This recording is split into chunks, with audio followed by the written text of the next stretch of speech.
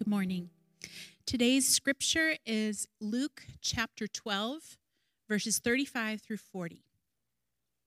Stay dressed for action and keep your lamps burning, and be like men who are waiting for their master to come home from the wedding feast, so that they may open the door to him at once when he comes and knocks. Blessed are those servants whom the master finds awake when he comes. Truly, I say to you, he will dress himself for service and have them recline at table, and he will come and serve them.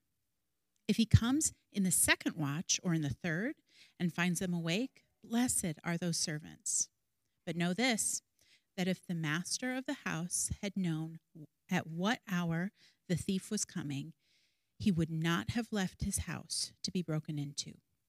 You also must be ready, for the Son of Man is coming at an hour you do not expect. This is the word of the Lord. Please be seated.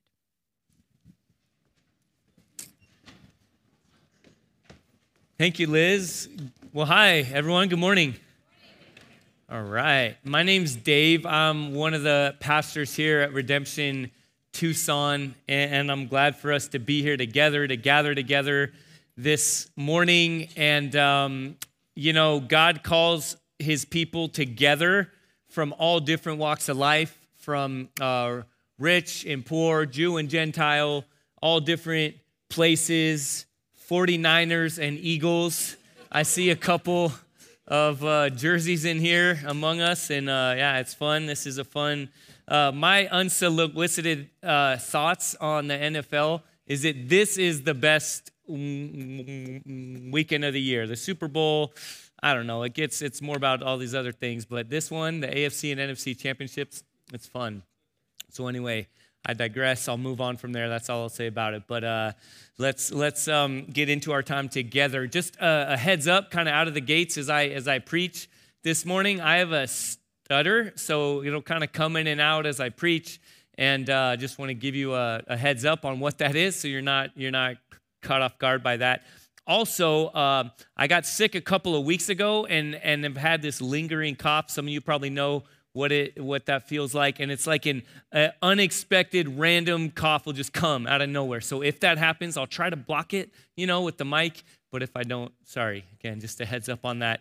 And if you will go ahead and turn with me in your Bibles to Luke chapter 12, that's where we're going to be this morning as we kind of wrap up a 4-week series we've been in together this morning. So turn there in your Bibles if you have one with you or an app or whatever. If you don't have one and you would like a physical copy of God's Word, I'd love for you to have one. So if you want one, we have some for you. So please hold your hand up high and keep it up, and we will get you a copy of God's Word. Bible, and I'll help with this. It's like an auction, right? So keep your hand up high, and if I see one, I'll point it out. Y en español, si quiere la Biblia y no tiene, por favor, levanta su mano y diga español. Y si no tiene una Biblia, eso es un regalo a usted. Y esta mañana estamos en Lucas capítulo 12. So again, this is our gift to you. If you don't own a copy of God's Word, if you don't own a Bible, please keep this as our gift to you. Now, as we get into our time, before I pray, I also want to reiterate something we announced last week, is that we're planning on next week installing Joel Harris as an elder here at Redemption Tucson. All right, we got some shouts, some praises there. So we got a family pic too, right there. So Joel and Christina and the whole family there looking good. And why we announce this is not only do we know that Joel and Christina and their family are loved here, they have served and led within our church for a long time. And yes, if you came to, Joel was up here singing, leading worship. But also, we want to do our part in making it known eldership is a high calling. And even as we'll talk about today, when Jesus entrusts anything to any of us, it's a big deal. So when he calls elders to lead and shepherd his church, we take that seriously. So if anyone has concern or cause for concern regarding Joel being installed as an elder here, we want to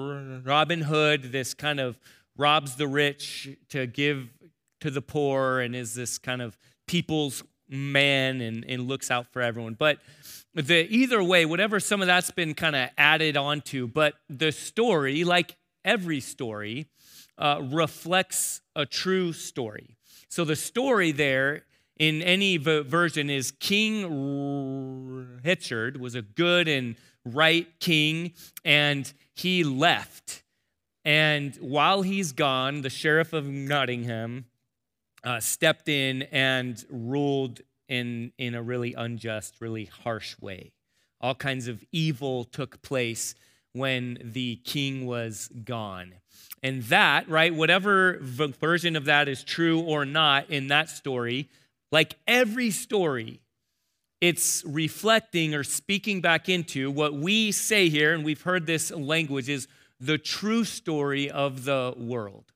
The Bible tells a story from beginning to end, from start to finish, is the true story of the entire world. What we walk through every Sunday here as a church is reciting or walking through different aspects of the true story of the world, right? We started with the call to worship, the welcome, the passing of the peace, then confession, sin, then the assurance of grace, right? So we walk through this whole story. Well, the true story of the world, right, is what Robin Hood is reflecting in some way. That when the king is gone, when the true rightful king is gone, everything falls apart. When anyone other than the true king steps in to rule, injustice and abuse and conflict takes place. Especially when anyone rules in a way that is in contrast or in opposition to the desires and the plans of what flourishing looks like as a people together. But Jesus is calling us back into a place where we rightly live as his people, where we rightly live not trying to replace him as the king, as the ruler, as the master, but stewarding what he entrusts to us. So as we walk through our time together in Luke chapter 12, as we kind of wrap up this series together, it's not just about money. It's about this language, this word of stewardship, of finding our right place, that though we're prone to try to replace God as king, as master, that human flourishing individually and as a community and an entire world only happens when we find our rightful place as stewards under his headship. So this is what we'll see as we walk through our time together, is that stewards, what does it mean or look like to be a steward? If you can put that up there, we will see that stewards anticipate the master's return. Stewards participate in the master's work, and stewards answer to the master's authority. So pick up with me now as we kick off in looking at stewards anticipating the master's return. Luke chapter 12, verse 35. Stay dressed for action and keep your lamps burning, and be like men who are waiting for their master to come home from the wedding feast, so that they may open the door to him at once when he comes and knocks. So the image here that's used, it's the translation is actually like gird your loins. The image that would come to mind is to have your robe, because in that day, right, people wore robes. Like have your robe tucked in to your belt and be ready to run. All right, to know that when called upon, your Nikes are laced up and tightened, right? You're good to go.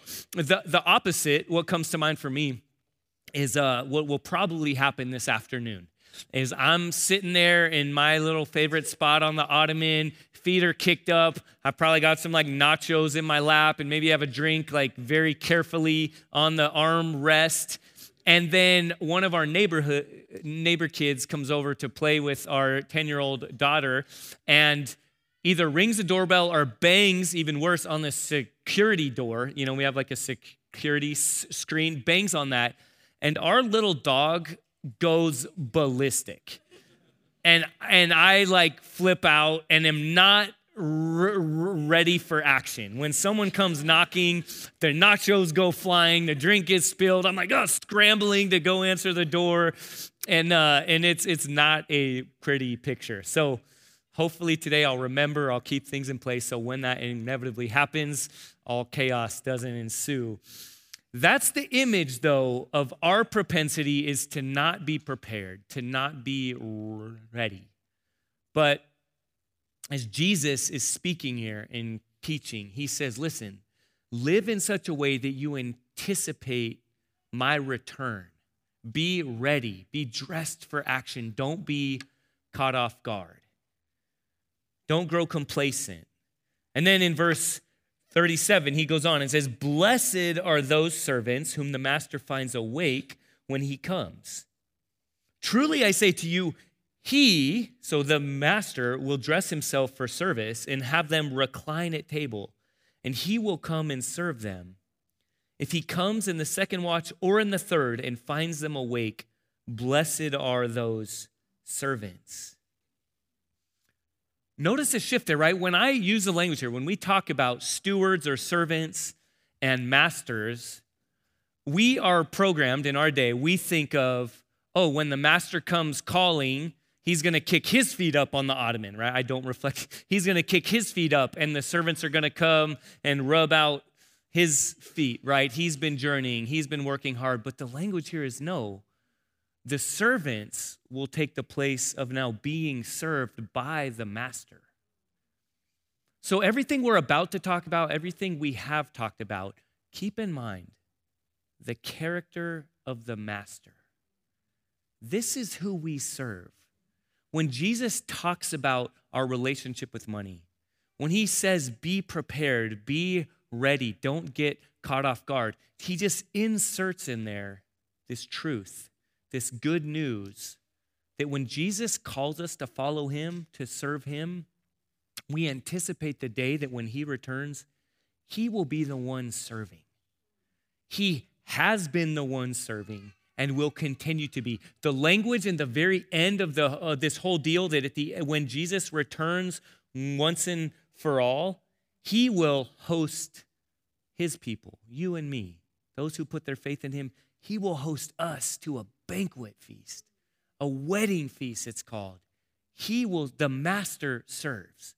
So we anticipate the master's return. And then look here, in verse 39, it continues. "But know this, that if the master of the house had known what hour the thief was coming, he would not have left his house to be broken into. You also must be ready, for the Son of Man is coming at an hour you do not expect." All right, I want to speak briefly here about a theology that sometimes churches shape their whole church life around. It's called eschatology, the belief or the theology of the end times. What will happen in the end? My guess is that Christians and non-Christians alike, okay, you might be here with a friend, someone came along, that when you think of church or Christians, you've heard something about eschatology or end times. If you've gone through our membership class here, this is one of the things that we say we actually hold very open-handedly. All right, it's not something that we say you have to believe. And some of the terms, if you know this, are like pre-millennial, post-millennial, amillennial, pre-tribulation, post-tribulation, all these different things. And it's talking about how the King, how Jesus will return and what the order of events will be and all this stuff. Now, let me say on one hand, it's a good and important conversation. It's good to talk about over a cup of coffee, to discuss, to read some books on. I do think what will happen in the end does shape how we live our lives now.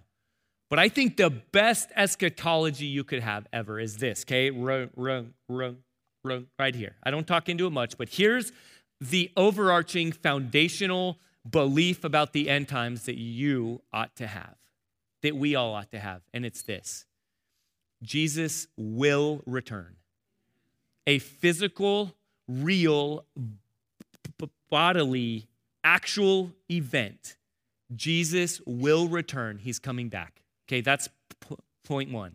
Second point is, no one knows when or exactly how. Matthew chapter 24 speaks into this. It's a great chapter. I'd encourage you to go and look at that. And even here we see, right? No one knows that when this time will come.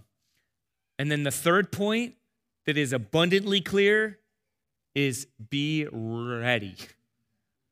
Jesus, the master, will return. He is coming back. No one knows exactly when or how, so be ready, okay? Stewards anticipate the master's return. And how do we do that? It's by participating in the master's work. So let's continue in our time here. Stewards participate in the master's work. Verse 42. And the Lord said, Who then is the faithful and wise manager whom his master will set over his household to give them their portion of food at the proper time? Blessed is that servant whom his master will find so doing when he comes. Truly, I say to you, he will set him over all his possessions. What does it look like to participate in the master's work, to be a part of Jesus' work, and to be ready, to be prepared for his return by participating in his work? What does that look like?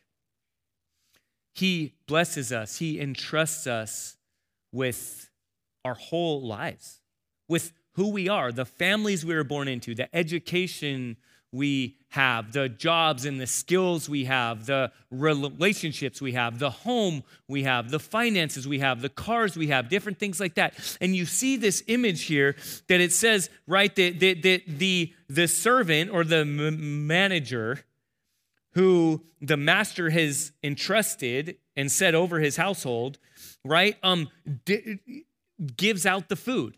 So you see this idea of the master entrusting the food and then leaves and says, now you distribute this in the ways that I lead you, that I've told you, that you know my character, you know my heart, you know what I'm all about. Now you be like an under shepherd. You be a steward, an under master, if you will.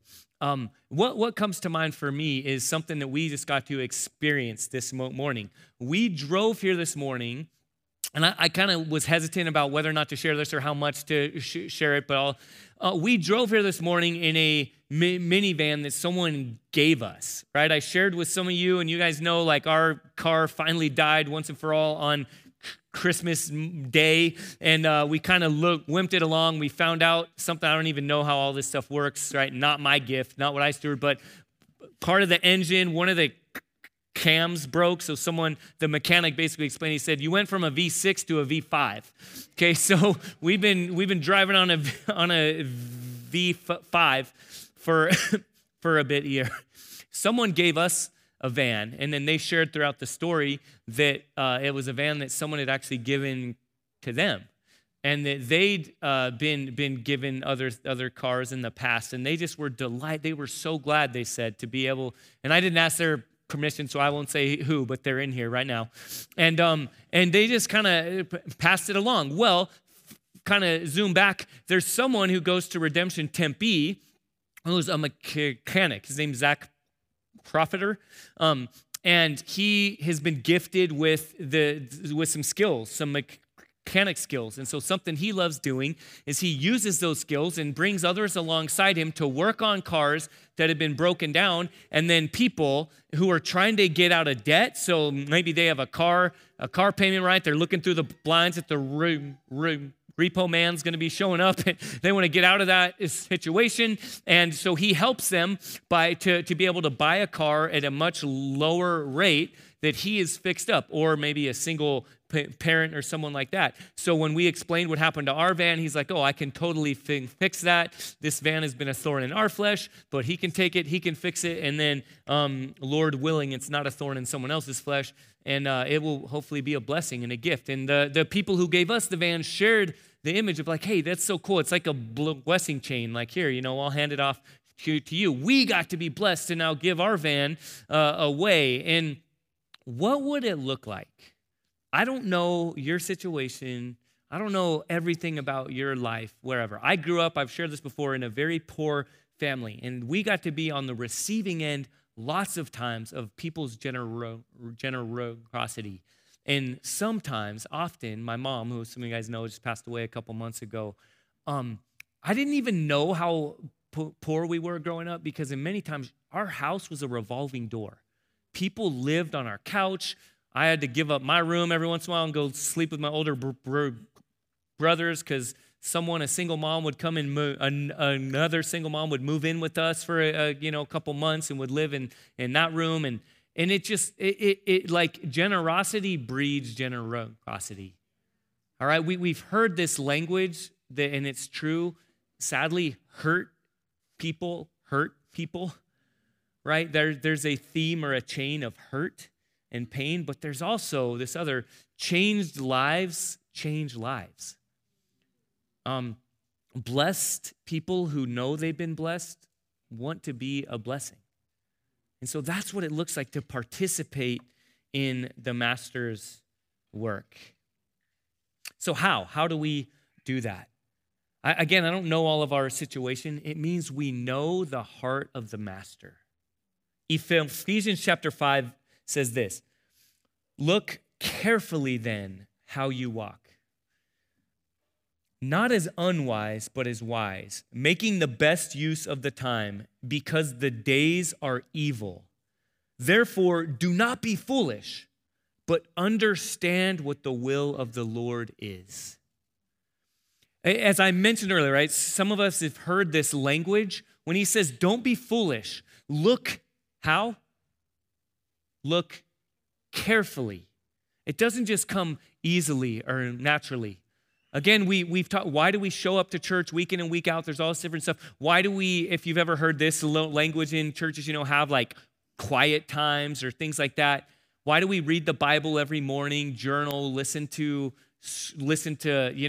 worship music, things like that? It's because we're told in Scripture that, there's a song we sing, we're prone to wander. All we like sheep have gone astray. Right? We wander, we turn away, each to our own way. And so it's understanding that we're in this imagery of a lazy river. We're like in a current. Songs we listen to. I listen to sports talk radio or, whatever, news talk radio, whatever it is, podcast, different things in there. And we're drifting. And so how do we participate in the master's work? We know the master's heart. Look carefully how you walk, right? Spend time in God's word. Read the Bible, know his heart, be in community, be in a redemption community, be in a small group with NAVs or crew or InterVarsity or Athletes in Action if you're a college student, or Young Life. Be in men's groups, women's groups, different things right? We remind each other of who we are, and as Joel said earlier, whose we are, right? We belong to the master. And lastly, we need to understand, this is uncomfortable, right? I think Marcus said a couple weeks ago, some of us are allergic, right? We're allergic to discipline, to schedules. We're, in our culture, allergic to being under someone else's authority, right? We need to understand that as stewards, we answer to the master's authority. Back up with me in verse 45. But if that servant says to himself, my master is delayed in coming, and begins to beat the male and female servants, and to eat and drink and get drunk, right? There's a sense of kind of cockiness and arrogance you can see here. What's happening there is what all of us are prone to do. Like I said earlier, in the true story of God, in the narrative, the king has entrusted to us his creation. That's Genesis chapter 1 and 2. Image bearers of God entrusted to cultivate God's world in our relationships, in our work, in our hobbies, but we are all the sheriff of Nottingham. All right, we all have said, oh, the king is away. Maybe he's not coming back. Maybe he's not even the king. Maybe he's not even a good master. Maybe I should be the master. And what happens is we're all masters of our own little domains, our own little homes, our own little fenced-in yards, our own way of living, our own possessions, our own hobbies, our own couches and TVs and whatever it is, right? And don't tell me what to do. Don't tell me how to do this. Or then we have groups. We have maybe metaphorical little echo chambers, or what do you call them, like little gated communities that we live in, and we have who's in and who's out. And what happens here, it says, right, we might think, what, beat his male and female servants? Like, well, we don't do that. But again, with how we live how do we talk about other people? How do we view other people? when someone needs something, when someone takes something, when our rights or our ways of living are encroached upon, right? We often, our first flinch is not, oh, I'm a steward of a life, a schedule, a job, gifts, a church, relationships, a family, finances that the master has entrusted to me to steward. When we replace him and try to be the master, all kinds of conflict and abuse takes place. And then in verse 46 here, the master of that servant will come on a day when he does not expect him, and at an hour he does not know, and will cut him in pieces and put him with the unfaithful. And that servant who knew his master's will but did not get ready or act according to his will receive a severe beating. But the one who did not know and did what deserved a beating will receive a light beating.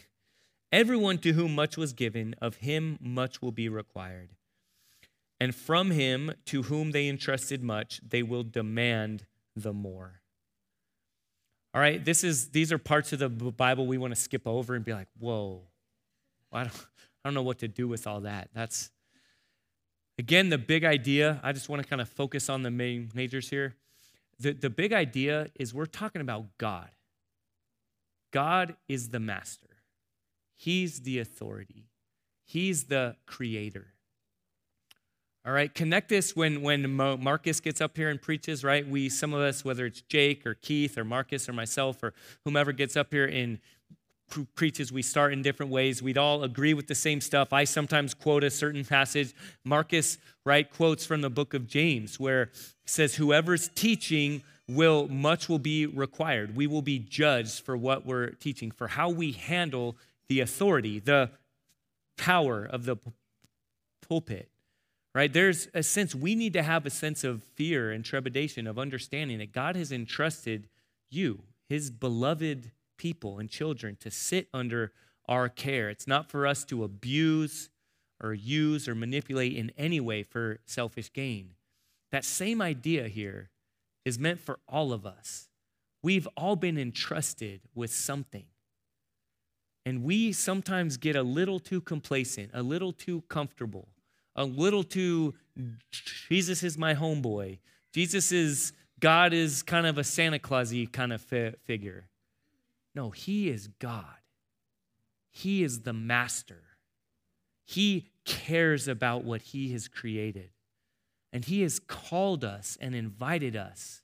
He's entrusted us with his precious creation, with his precious people to steward. And now remember, church, as I close, how this fits into the bigger story. Remember, what does the master do? Lest we think, oh, that's harsh, that's kind of mean, tearing apart, stuff like that. No, the master has chosen, we're told earlier in Luke, or later in Luke chapter 22, that the master came not to serve, or not to be served, but to serve. Right? When we read that language of tearing apart and receiving a severe beating, Jesus took your and my place. The master himself was torn apart on the cross. He received a beating. He endured shame and rejection that you and I, unfaithful stewards, deserve. So when we in a moment come up here and take communion, what does Jesus do in this communion table? Let me remind you, this isn't you or me doing something for God. This is us coming up and taking communion, remembering that God is serving us, that God has served us, that Jesus was torn apart for you and for me, that Jesus actually says, when Elliot comes up in a moment and leads us through, Jesus says, this is my body, what? That you give for me and then I give you something in return? No. Jesus said, this is my body given for you. So church, as I wrap up this whole series we've been in, Luke chapter 12, where Jesus is teaching, and the overarching title has been Rich Toward God. What does that mean? It means we respond to God's richness toward us. Jesus isn't just giving a checklist of what to do with your money. It's so much deeper.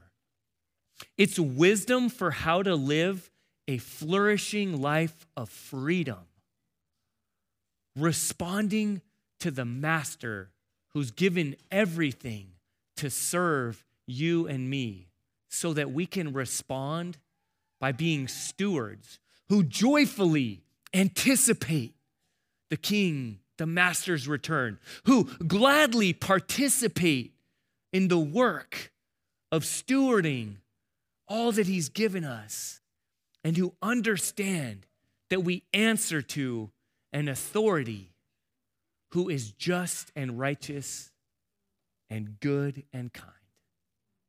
Let's pray and respond to him together. Again, Father, thank you that you invite us to be your people, your children, that we enter into a relationship with you, not by loving you so much that you now have to love us back, but you first loved us. You demonstrate your love for us in that while we're sinners, while we're rebellious, while we're Sheriff of Nottingham trying to topple your kingdom, in that moment, you demonstrate your love by Jesus dying for us, the master laying his life down for the servants. Lord, will you lead us to be individuals, families, a church who is radically generous in response to our incredibly generous God. We can never outdo you with generosity. Lord, do far more than we can ask or imagine in us and through us. As we prayed earlier for Authentic Life Church, and those things ring true for us too. Lord, give them a building or land that they can generously share and steward. Lord, will you lead us into a day, and until we get there when we have our own building, Lord, let us not wait to be generous. Lord, to be rich toward you and your people in response to your richness. In Jesus' name we pray, amen.